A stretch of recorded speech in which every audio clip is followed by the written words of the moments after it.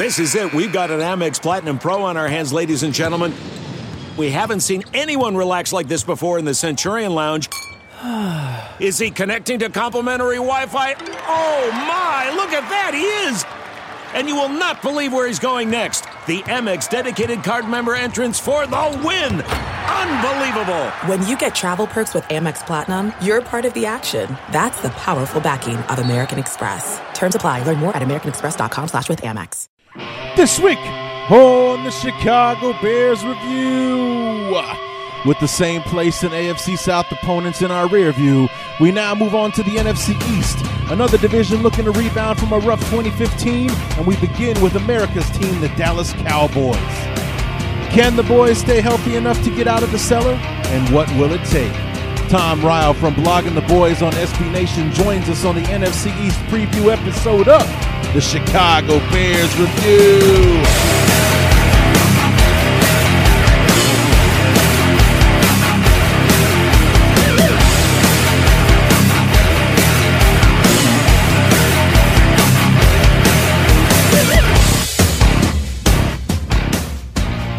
With this episode, we have officially reached the halfway point in our opponent preview episodes.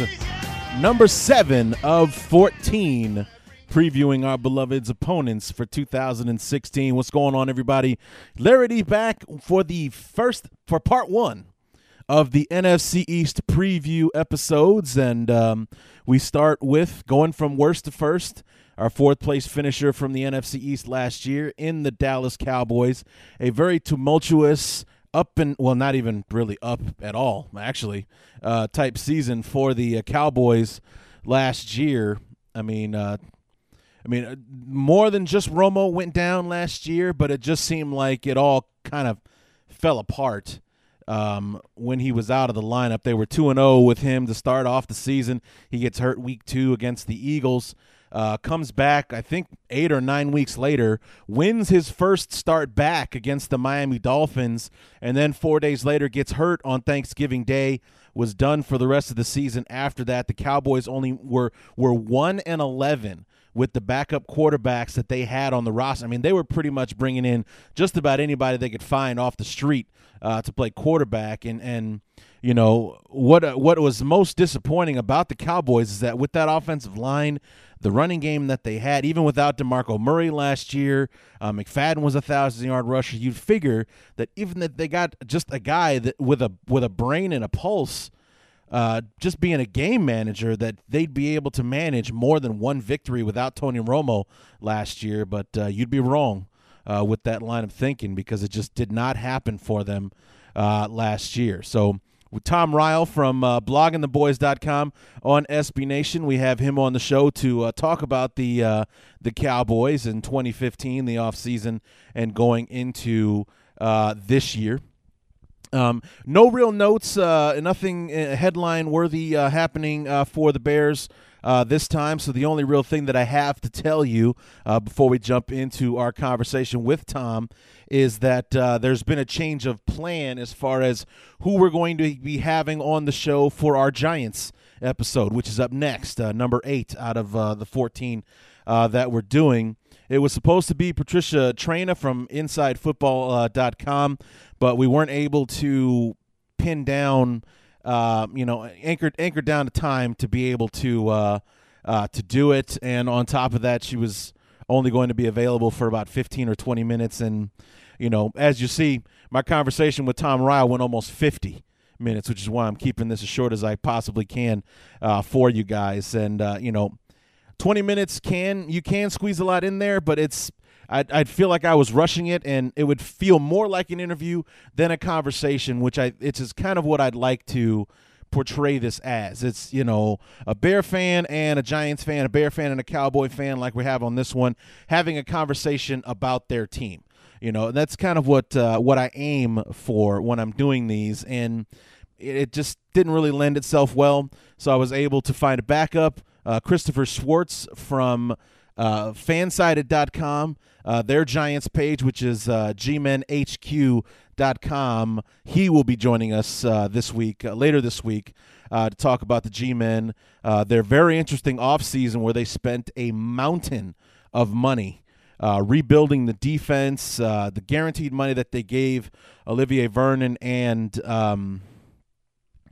the corner, whose name is escaping me right now. I feel silly. But the cornerback from the Rams, who ended up signing with the Giants along with Vernon, an enormous amount of money that they got in guaranteed money.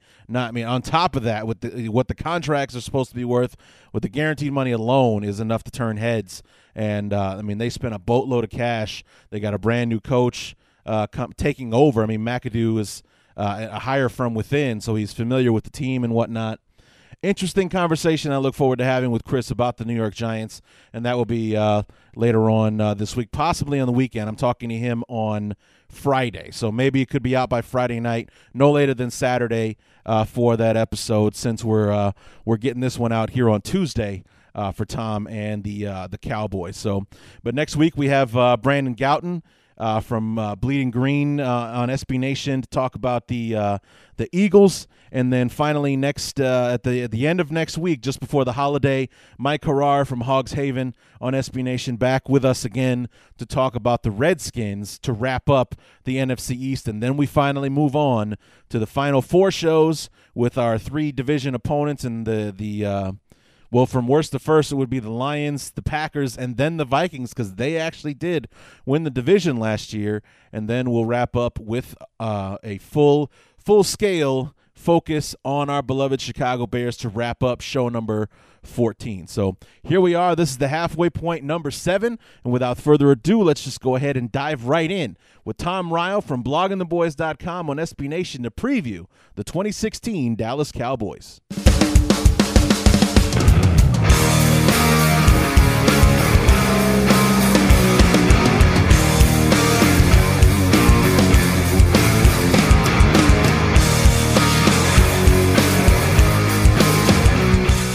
So with the same place opponents and the AFC South out of the way, we finally get started with the NFC East. And unfortunately, we've been doing this going from worst to first, and a very surprise fourth place finisher last year in the Dallas Cowboys. We have Tom Ryle from bloggingtheboys.com at SB Nation. Tom, welcome to the show. Hey, my pleasure to be here. I'm hoping we have a better year this year. Yeah, so sorry to have to, throw that out there like, hey, we're talking to the last place guys first or anything like that. And I know 2015 was a tough season to stomach through, especially with the expectation that you guys had going in, the way that 2014, a very, surprise kind of 12-4 season, very dominant with the run, made a decent run in the playoffs, and, kind of got robbed in that Green Bay game. And the divisional round and everything, but high expectations for 2015, and then week number 2, Romo goes down and disaster strikes. Yeah, the most accurate description I have for the entire 2015 season is basically that it sucked. It was a series of injuries, and it really wasn't the number of games missed. It was that Dallas got hit in so many key places. They lost Orlando Scandrick in preseason, who is probably their best cornerback. And cornerback is one of your key positions. Then, of course, you have your top wide receiver, Des Bryant, gets hurt in the first game and is never really 100% for the rest of the season, even though he does come back. Right. Tony Romo goes down in week 2. Now you've lost your wide receiver, your quarterback. And they tried to bring Romo back. They tried to save the season, but unfortunately, they were just in a mess at backup quarterback. They put faith in Brandon Weeden, and that turned out to be horribly misplaced. Lost a couple of other kind of key players, a guy named Terrell McClain that most people don't really talk about. Very good defensive tackle. He went down in the first game, too, with a broken foot and was lost for the season.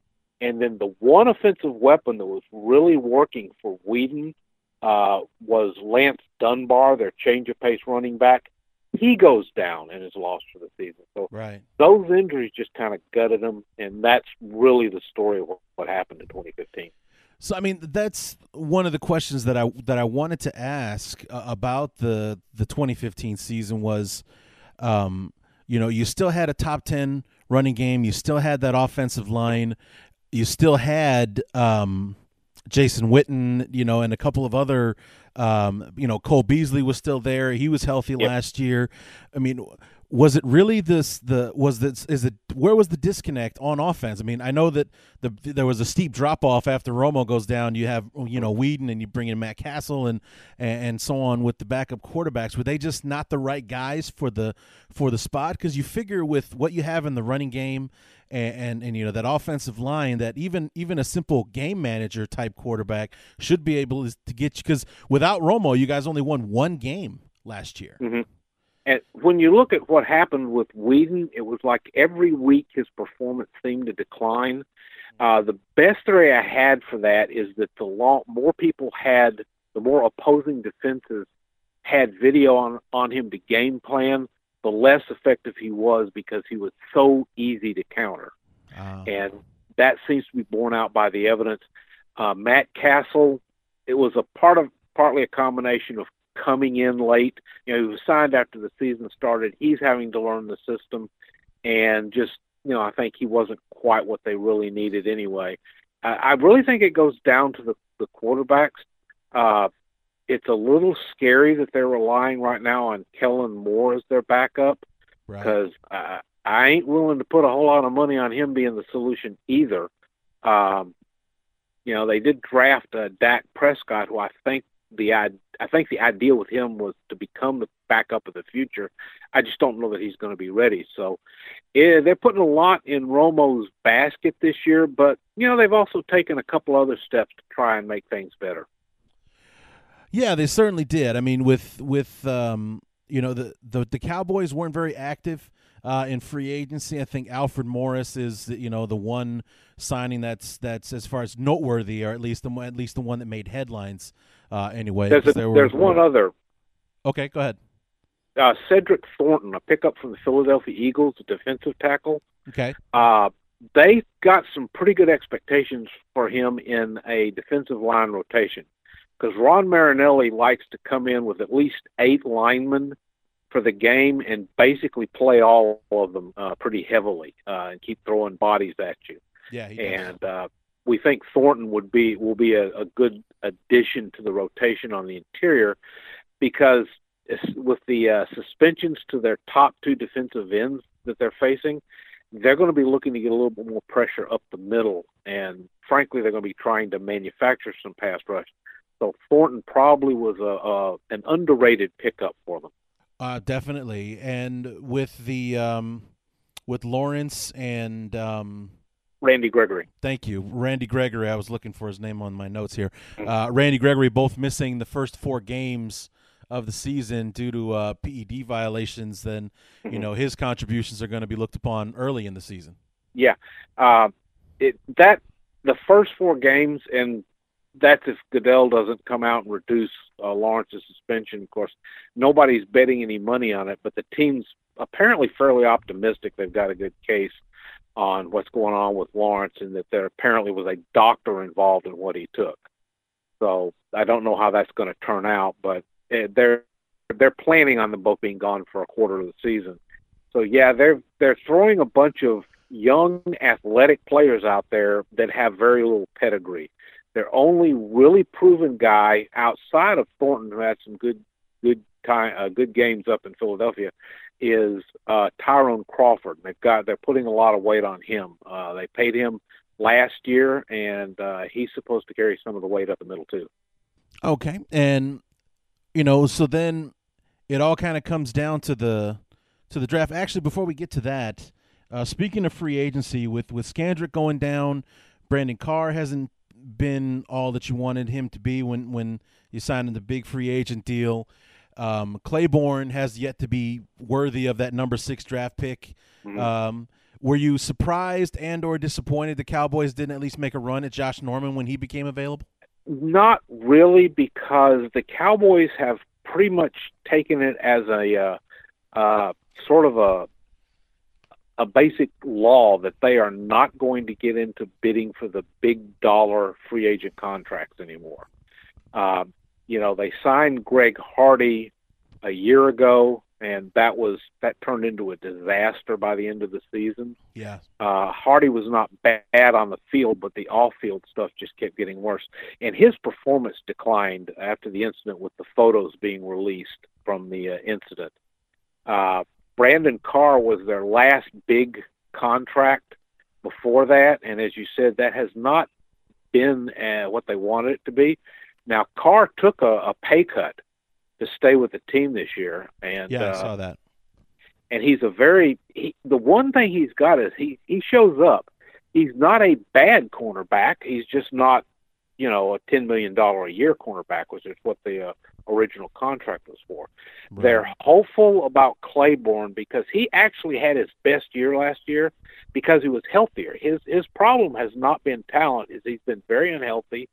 And at one point, it was reported that he was down to something like 150, 160 pounds out there. Oh, wow. And he has bulked back up and is looking ripped.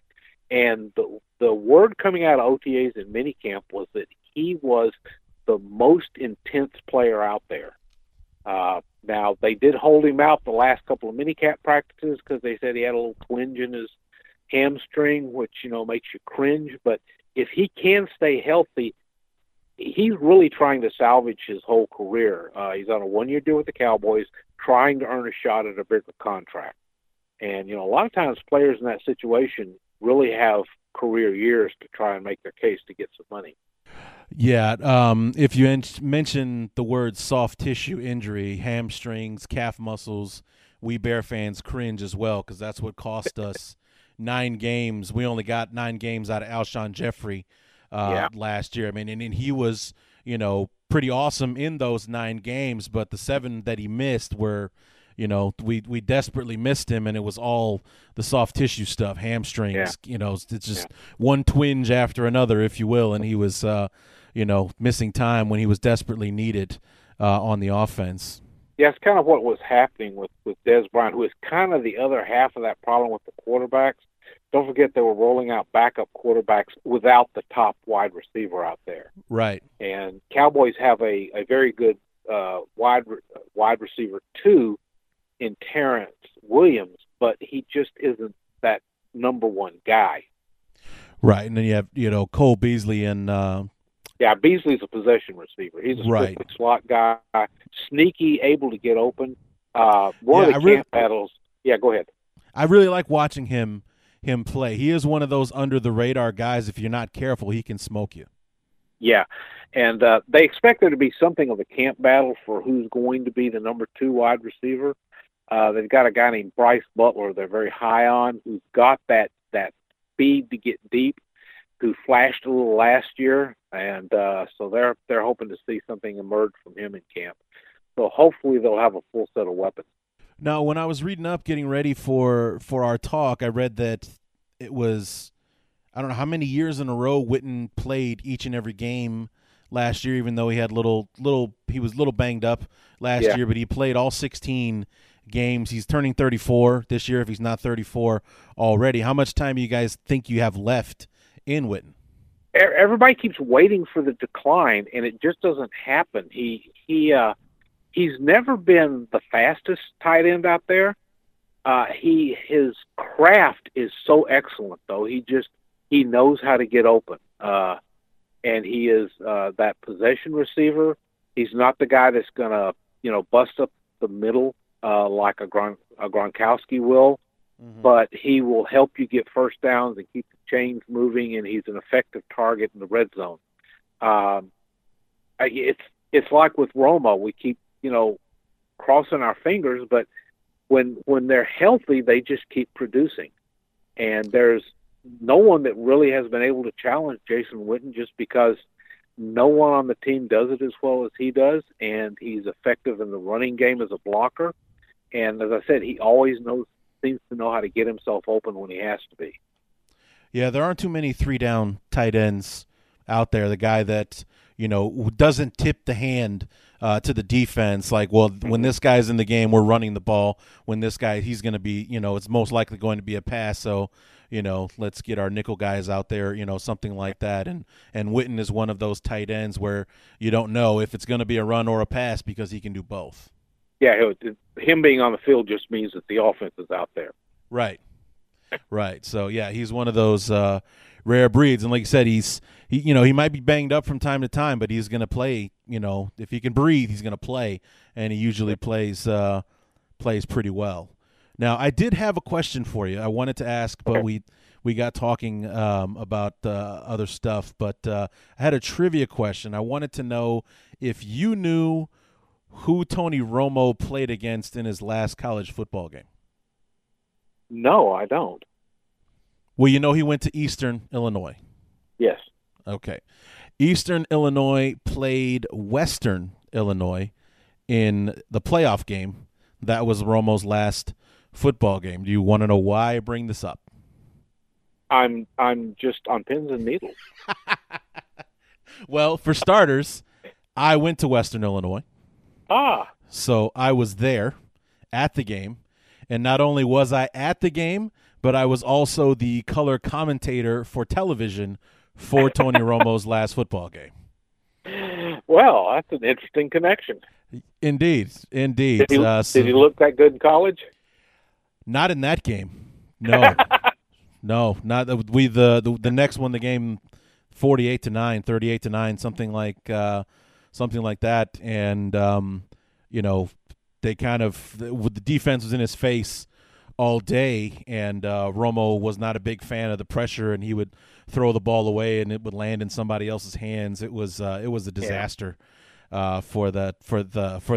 They had played a relatively soft conference schedule and ran into a buzzsaw because Western was number 2 in the country at the time. Yeah. When he came into town, but just thought I'd throw that out there for you. I was not only was I there, but I was color commentator. I was the John Madden of that particular ball game. So it's one of those things I like to bring up whenever I talk about the Cowboys and Tony Romo. So that's interesting. Yeah.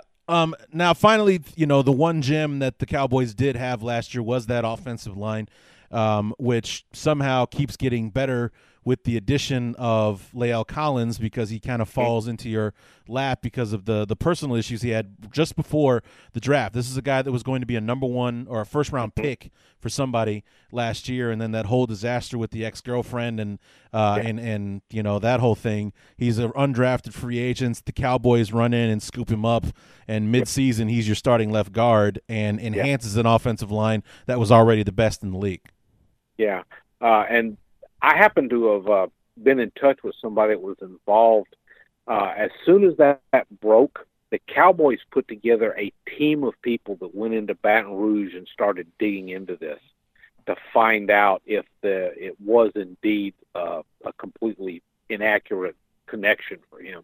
And they vetted him thoroughly, very quickly, and that was why the Cowboys wanted to get him into Dallas before anybody else could, because they knew that he would be a good pickup.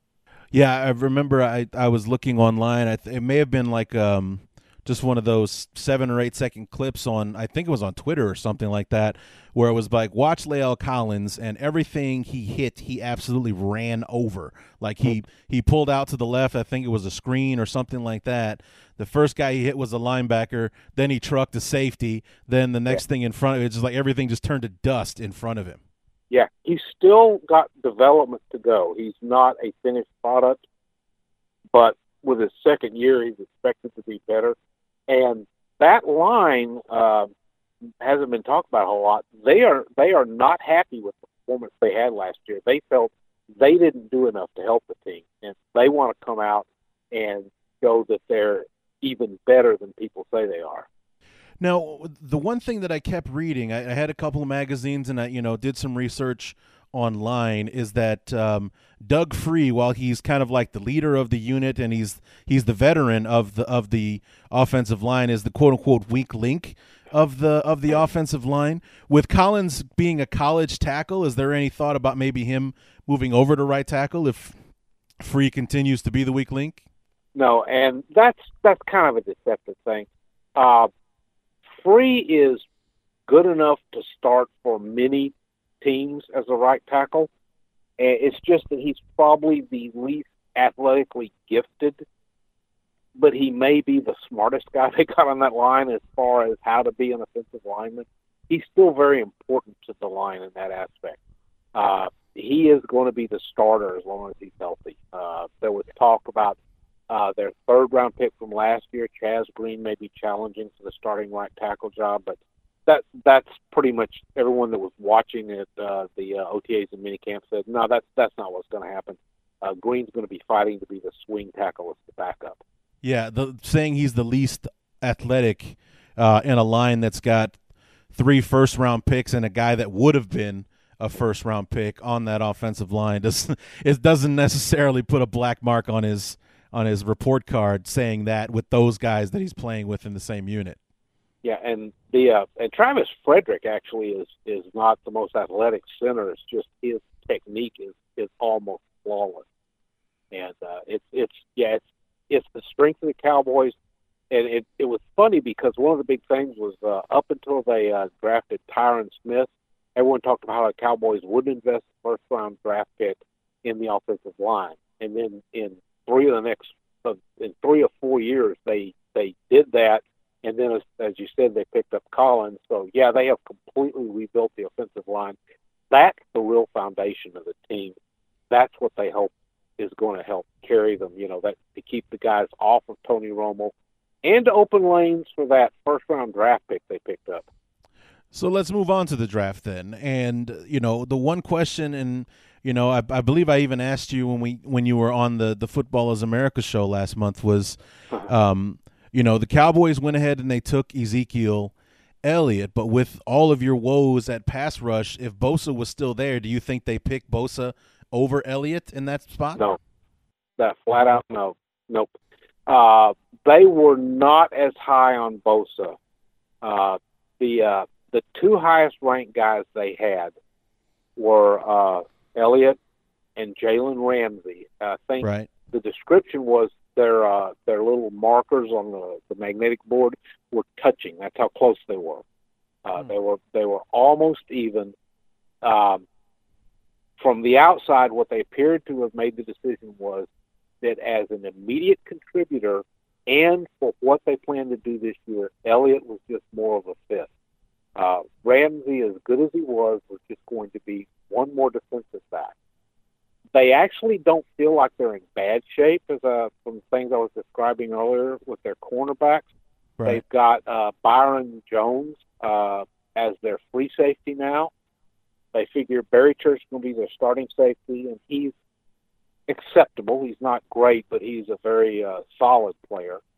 And they think that their secondary is going to be all right this year. The pass rush is their big concern, and so that's where they're going to have to find out what happens. They feel that if they've got the solid running game and they can just, move up and down the field the way they were a lot of 2014, that they can keep the pressure off the defense. And also, if they can score more, they can put the defense in a better position to get sacks and turnovers, because those tend to come more often when a team is playing behind, having to pass to try and catch up. That all opens up the opportunities for an intercepted pass for the quarterback to go down 10 yards behind the line of scrimmage.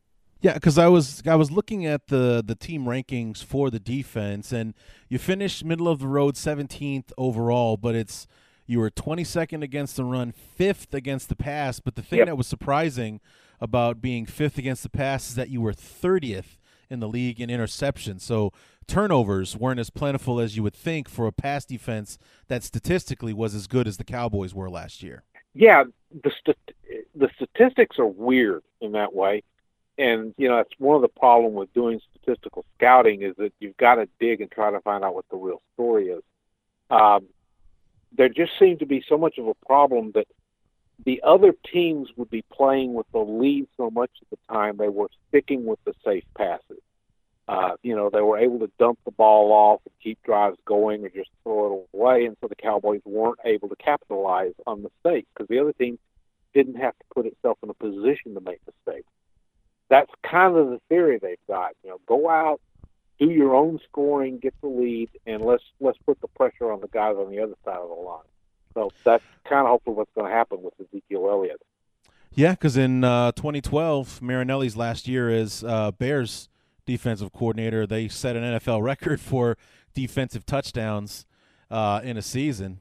Yeah. And, the Bears won 10 games that year. If we had any kind of a semblance of an offense, we probably would have won 12 or 13 games and made a serious run at that thing. But, that is where Marinelli's defense is going to shine, is creating turnovers, maybe even, creating points. If not creating them themselves, then giving the offense a short field to play with to get back into the end zone. That's one of the things everybody's been wondering, what happened to that. And in 2014, they did better in that aspect, and once again, because the Cowboys were playing with the lead a lot more often. Speaking of the running game, just to divert real quick, Darren McFadden, in an attempt not to drop his cell phone, broke his elbow. Yes. And kind of tried to play through it. I'm thinking I think it was day 2 of minicamp is when he finally had the X-ray and the Cowboys found out what was going on. He ends up having surgery on the elbow. How long is he going to be out? Is he going to be ready for training camp, or is he going to be on the PUP list? How long is he going to be down for? His recovery time is about to the start of training camp, so he may or may not be ready to go. I refer to that as the falling iPhone elbow that he suffered, which was apparently uncovered prior to the start of minicamp. They apparently did some physical the day before, and that was where it all came out. But he had broken it at least a week before the end of OTAs. So he played at least a full week of OTAs, or practiced at least a full week in the OTAs with the broken elbow, and nobody really knew he had it. But McFadden, the question so many of us had was whether McFadden would wind up losing his job anyway, because McFadden is not a zone runner, and Dallas likes to run zone, especially the outside zone. And McFadden's strictly a power man-type blocking runner, and he just was a bad fit. And the Cowboys had to change their offensive scheme to make it really work with him. And what's amazing is that they managed to get him back to a 1,000-yard rusher, a guy whose career was pretty much all washed up, and he comes in only starting, I think it was 11 games, and almost averages 100 yards a game over the period. If they can do that with him, now what are they going to be able to do with Ezekiel Elliott, who seems to be a perfectly designed player for what Dallas wants to do offensively on the ground?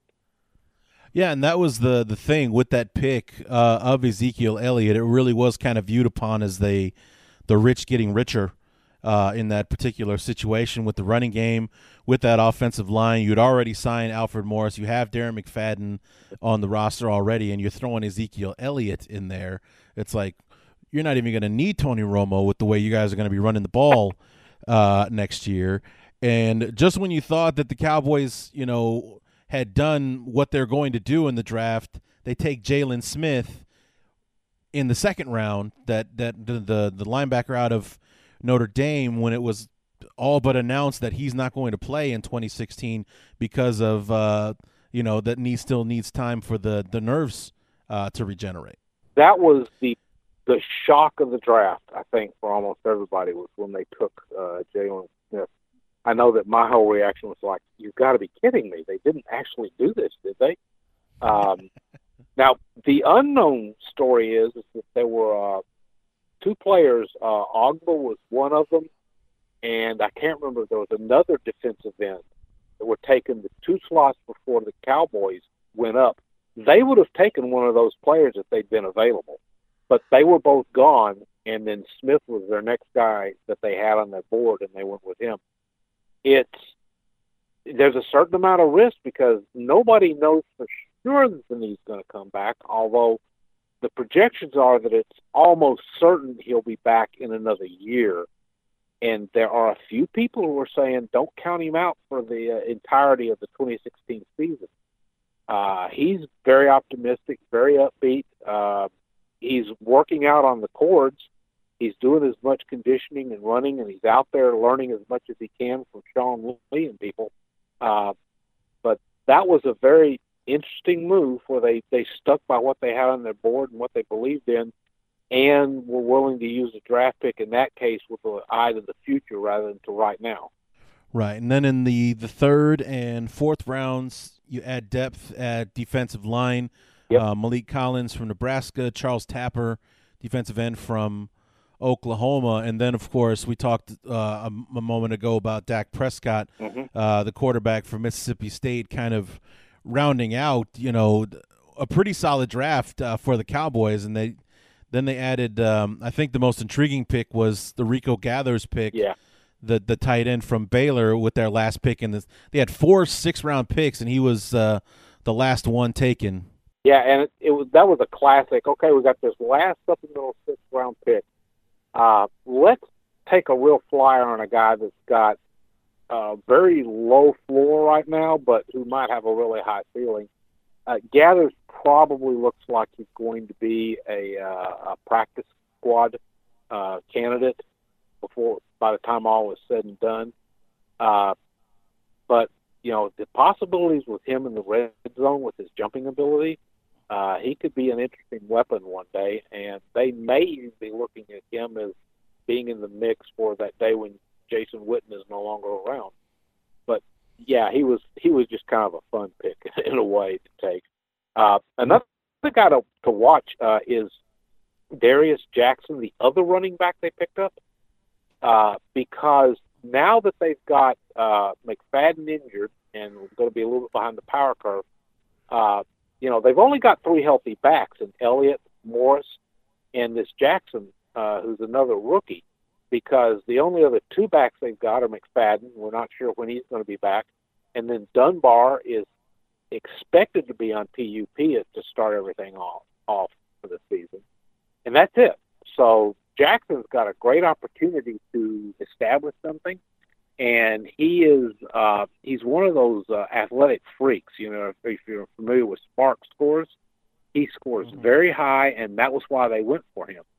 And he's got a lot of the characteristics. He's sort of like Ezekiel Elliott light. He's got a lot of the same skill set, and he's got a great chance to establish himself now that there's a chance there may be just a place for him just because they need the depth early in the season. Now, how long has Jason Garrett been the head coach? He came in, I believe it was the 2010 season now. This is his 6th year, I believe, or 7th. Now you got me. I'm not sure. I think he came in on a 5-year deal, and then he was extended. So I think this is his 7th, but I believe 2010 was his first full year. I'd have to go look. Yeah, he came in mid-season and replaced Wade Phillips, right? Yeah, he did, and I believe that was the 2009 season when everything just kind of went to pot. Right. So he's had 3 8-8 seasons. He had the 12-4 season, and then he had a 4-12 season. Because he's as the full-time head coach, he's exactly 500, and then he went 5-3 in the half season as the interim head coach. So how much time do you think he has left? Because I thought that he might be done after last season, despite the injury problems. No. How much time do you think he has left as head coach? I mean, if the Cowboys come out in worst case scenario, 6-10, 4-12 again, you think he's going to be showing the door this time around? If there aren't injury issues, it could be a problem. But the perception is that he kind of got a mulligan for last year because of the Romo, Bryant, Skandrick injuries. There was so much to try and recover from, and kind of the belief is that the Jones family, the front office, took the whole backup quarterback mess as more their responsibility. They are the ones that had put Whedon in place, and he didn't work out, so that really wasn't something they could hang around Garrett's neck. Jerry Jones has a lot of faith in Jason Garrett. You can hear it when he talks because Garrett has a lot of very frequently repeated phrases like, we want to do our best to get better every day, and it's a process and all that stuff.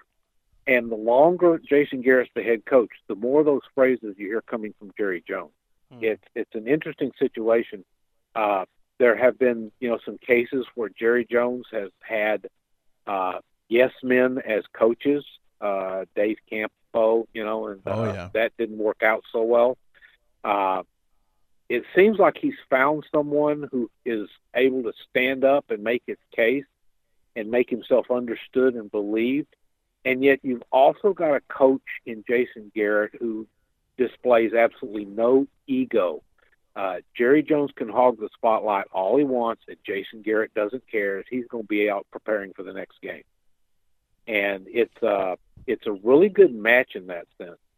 And the belief that's kind of building in the media is that the Cowboys are looking a lot more like the team that went 12-4 in 2014 than the team last year if they can keep the people healthy. And if that happens, then Garrett will be fine. Well, speaking of guys, you're wondering how much longer they have.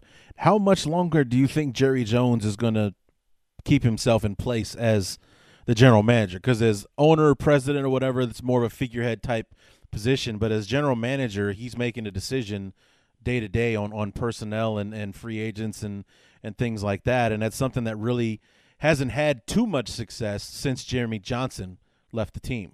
Well, there's a little bit. Let me go into a little bit of a personal theory I have. And this is kind of what got me started writing about the Cowboys. Okay. The past several years, it hasn't really been Jerry Jones as the GM. It's been Jerry Jones and Stephen Jones sharing the responsibility, with Stephen Jones actually doing more and more of the day-to-day GM stuff, while Jerry Jones is focusing on big-picture stuff and, getting that stadium in Arlington. And now they've got this incredible new practice facility they're about to open in Frisco, Texas, that they will actually, when they get done out in Oxnard, they're going to come back and start practicing there. This is a dedicated facility that has a 12,000-seat indoor stadium that's going to be used by the local high school on Friday night and Saturday. This is just going to, everything I've heard about it is just remarkable. They've just announced that a major hospital is opening a sports health center that's going to be attached to it, and there's going to be hotels and everything. That's where Jerry Jones is focusing his effort. Stephen Jones is the guy that's really doing a lot of the running of the team, and now they've got a guy named Will McClay who's in charge of the talent acquisition side of the house, so to speak. He's in charge of the scouts.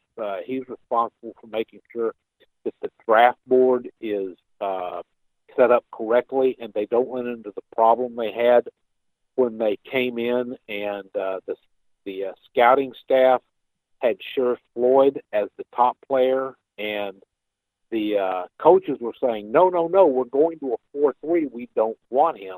And they wound up trading back and picking up Travis Frederick, which was a draft that was widely panned by everybody because of Travis Frederick, and all he's done is go to the Pro Bowl twice. So right.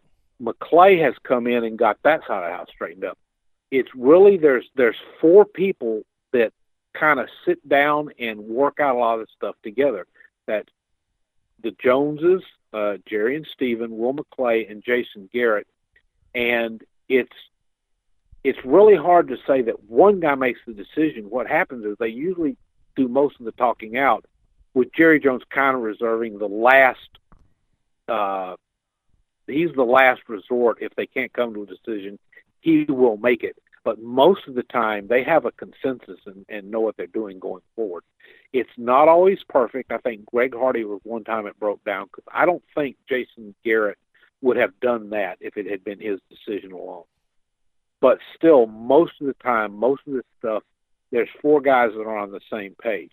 So it's not going to be a big change the day when Jerry Jones, for whatever reason, has to no longer be involved, because Stephen Jones is going to just step into that role and things are just going to keep moving on. Let's move on to the schedule. And looking at it, you got the Bears Week number 3, we've had 2 very entertaining trips to the Jerry Dome so far. 2010, 2012, both victories for my beloved in the blue and orange. That's a Sunday night game, so it's actually the first national TV game for the Cowboys that year. And, of course, there's that Thanksgiving tradition that the Cowboys are always a part of, the Redskins this year. And the Cowboys the last few years have been a part of that whole Thursday to Thursday thing. Like they play on Thanksgiving and then they play Thursday the week after as well. They're playing the Vikings on Thursday Night Football the week after Thanksgiving. Was there anything else on the schedule that jumped out at you when it first came out? The only thing that really jumped out on me is that they opened the season with 2 divisional games. They play the Giants at home, and then they travel to play Washington, I believe. Yes.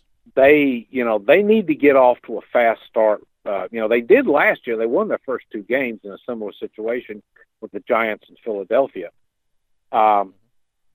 Washington is probably the biggest challenge they've got in the NFC East. I just don't have good feelings about what's going on in Philadelphia right now. But I think Washington, there's going to be a challenge. And then it's going to be interesting to see how the Giants do with a brand new coach and everything. But they still got Eli Manning and some very good receivers. And when Manning's good, he's a very good quarterback. He just has to be one of those people that he can also be a very bad quarterback when he gets off. Right, and the Giants went out and bought a new defense. Yeah, they spent a lot of money. I'm not a person that subscribes to the building by spending a lot of money in free agency. That, to me, my prejudice, I guess, is that tends to lead to a failure more than it does success. It does sometimes work, so we'll have to see how that happens. But it's going to be an interesting challenge to see how they do against the new look that they're going to have with Elliott as the running back, and with hopefully with everybody healthy in the passing side of the business. So those first 2 games, I think, are going to be it's either going to get them off to a fast start, or if they don't do well, then it's going to be kind of rocky from there on. Yeah, it's going to set them up with a hole they have to dig themselves out of. Yep. Now, I had a question that just flew right out of my head. Don't you hate it when that happens? Yeah, and it does. It happens to me all the time. I'm not going to tell you how old I am. Let's just say I've gotten to the point where that's a day-to-day concern. Well, speaking of that, actually, one of the questions that I usually set for the beginning of the interview, like I kind of like to push it towards the end now, is and it's kind of like a getting to know you thing. Like, how long have you been a fan? Is it a lifelong thing? And then maybe this is where you're going to date yourself, but what would be your favorite moment as a Cowboy fan over the years?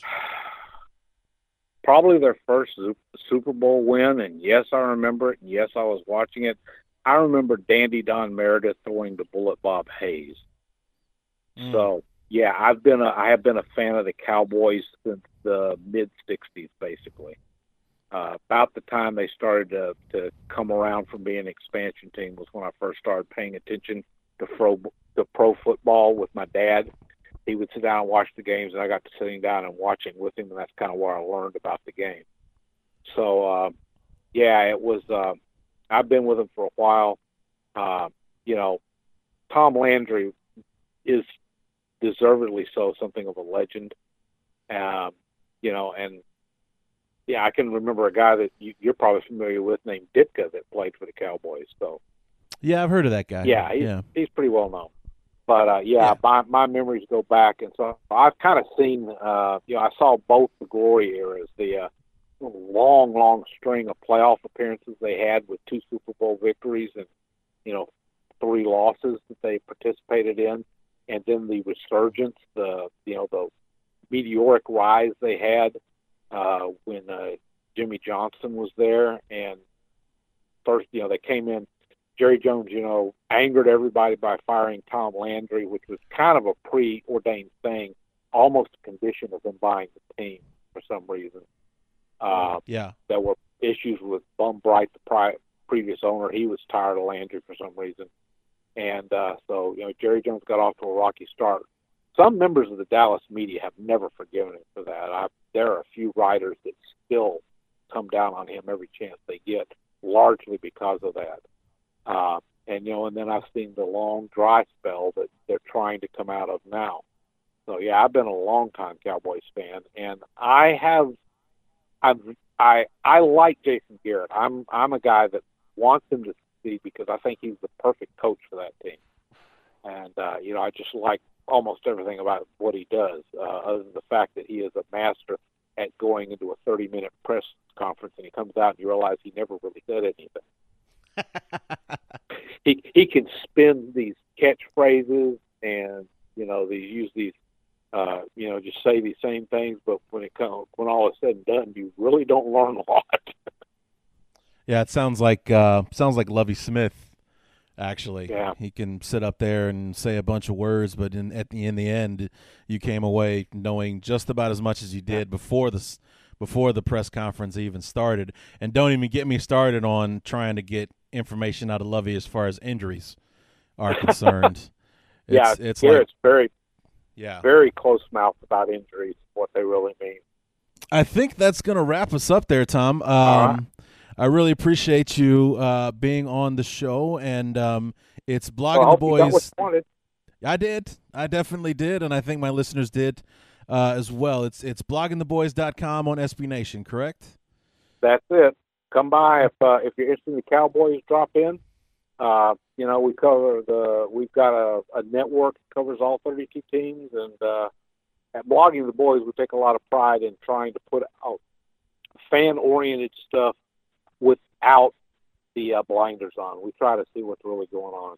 You know what, and that's commendable because I've, as part of the Football is America show, we've had several of the SB Nation writers on, and you can definitely tell when someone is wearing the blinders because their organization or the team itself can do no wrong, despite the fact they're talking to us about a 6-10 team that was awful the year before, but what they've got going on, that's the answer to it all, and they're going all the way despite the fact that it's not even close to being true. So it's definitely commendable, and it's something that I pride myself upon doing this show as well. It's like not only am I devoted to the team, but I'm also I'm not foolish enough to think that that John Fox is the answer to everything, or that Jay Cutler is the second coming, or anything like that. And whenever there are mistakes that are made, I like to hold my team to task for that.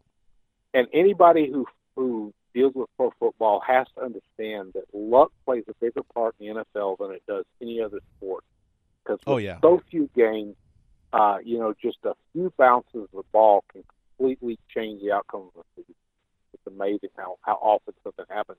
And, that's what we're pinning our hopes on as Cowboys fans, is that it was bad luck that killed them last year with the string of injuries early on.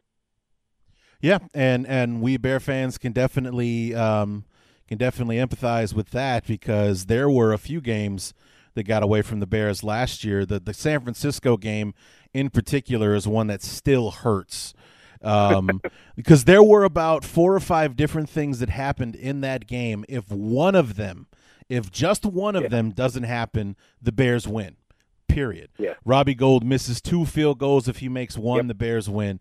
Cutler threw a pick 6. If that doesn't happen, the Bears win. There was a holding penalty on a punt return for a touchdown that got called back. If that doesn't happen, the Bears win. I mean, it's so many things. If one of those things doesn't happen, the Bears win, and that happened a couple of times last year. So don't get us talking about the playoff game against Green Bay where if the big one was actually with DeMarco Murray hadn't fumbled the ball, and then if the referees had understood that, yes, that was a catch, damn it. Yes, I thought it was too. I really did think it was. And to tell you the truth, it had absolutely nothing to do with the fact that I'm a Bears fan hoping that the Packers lose or anything like that. I just thought it was a great catch on Bryant's part, especially with him, making the catch and then leaping forward to try to make it a touchdown there at the end. I thought it was a catch. It was a move he's made many times before. And that was it. Just that one's still, and we're trying to put that behind us, but it's still burned. Yeah, it definitely. That's definitely going to be a tough pill to swallow when something like that. When something like that happens, especially since if you win that game, you go to Seattle, and that was a team that beat Seattle in Seattle, which was impossible to do in 2013 and 2014. So, and you made it look easy that at the time that you did it. So you have to feel pretty good about going into the NFC title game if the Cowboys come away with a win in Green Bay.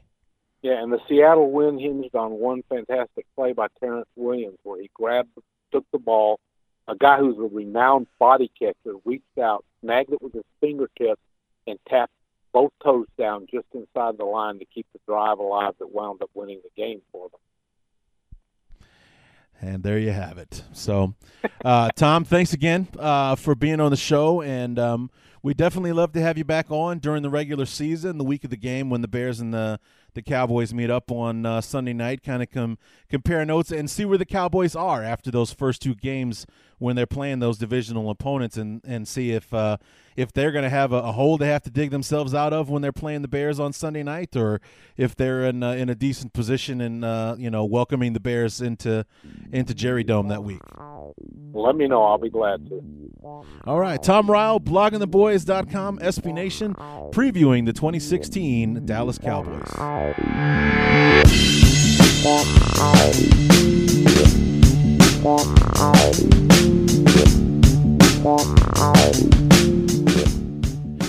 So another great conversation kicking off the NFC East with the Dallas Cowboys and Tom Ryle. Look forward to having him back week number 3 before the Bears take on the Cowboys on Sunday Night Football, another national TV game for the Bears. Should be very interesting. It would be a back-to-back national TV and actually a back-to-back NFC East affair because we play the Eagles week 2 on Monday Night Football in the Bears home opener, and then take on the Cowboys week number 3 in the Jerry Dome on Sunday Night Football. So we'll see how all that goes for the Bears. A pretty decent 3-game stretch that we have to kick things off, but definitely a manageable one, much more so than last year's with the Packers, the Cardinals, and the Seahawks. All 3 made the playoffs last year and were deep playoff teams the year before too. So crazy schedule the Bears had. But we got the Texans in Houston to kick things off. We're home for the Eagles, and then on the road again for the Cowboys. So see how we fare in that 3-game stretch versus how we did in 2015. So like I said, look forward to having him back. Great conversation. And he said his favorite moment was Super Bowl 6 when the Cowboys beat the Dolphins. That was 45 years ago, folks. So, he's definitely older than that. I mean, he wouldn't tell us how old he was, but that definitely kind of puts that out there. If you remember 45 years ago when the Cowboys beat the Dolphins in Super Bowl 6, then, you're up there. So, but had a great time talking to him. Look forward to having him back week number 3. And that's going to do it for the Cowboys and part 1 of the NFC East preview. We'll move on to part number 2 when the G-Men, the New York Giants, will be our focus. And Christopher Schwartz from GmenHQ.com on the fansided.com page will be joining us to talk about the 2016 Giants, and I really am looking forward to asking him about where the Giants got all this money all of a sudden, because going into the free agency period, it was the Raiders, the Jaguars, and the Bears. Those were the 3 teams that everybody was talking about because those were the teams that had the most money to spend, and then the team that spent the most out of anybody was the Giants. So I'm going to have to dig in and find out exactly how much money did the Giants have, and did they spend it all on just those 2 players? So we'll talk about that, plus a whole bunch more. Eli Manning, Ben McAdoo being the new head coach, so on and so forth, and a whole lot more with the G-Men when we come back for part 2 of our NFC East preview. So until then, my name is Larry D, and this has been the Chicago Bears Review.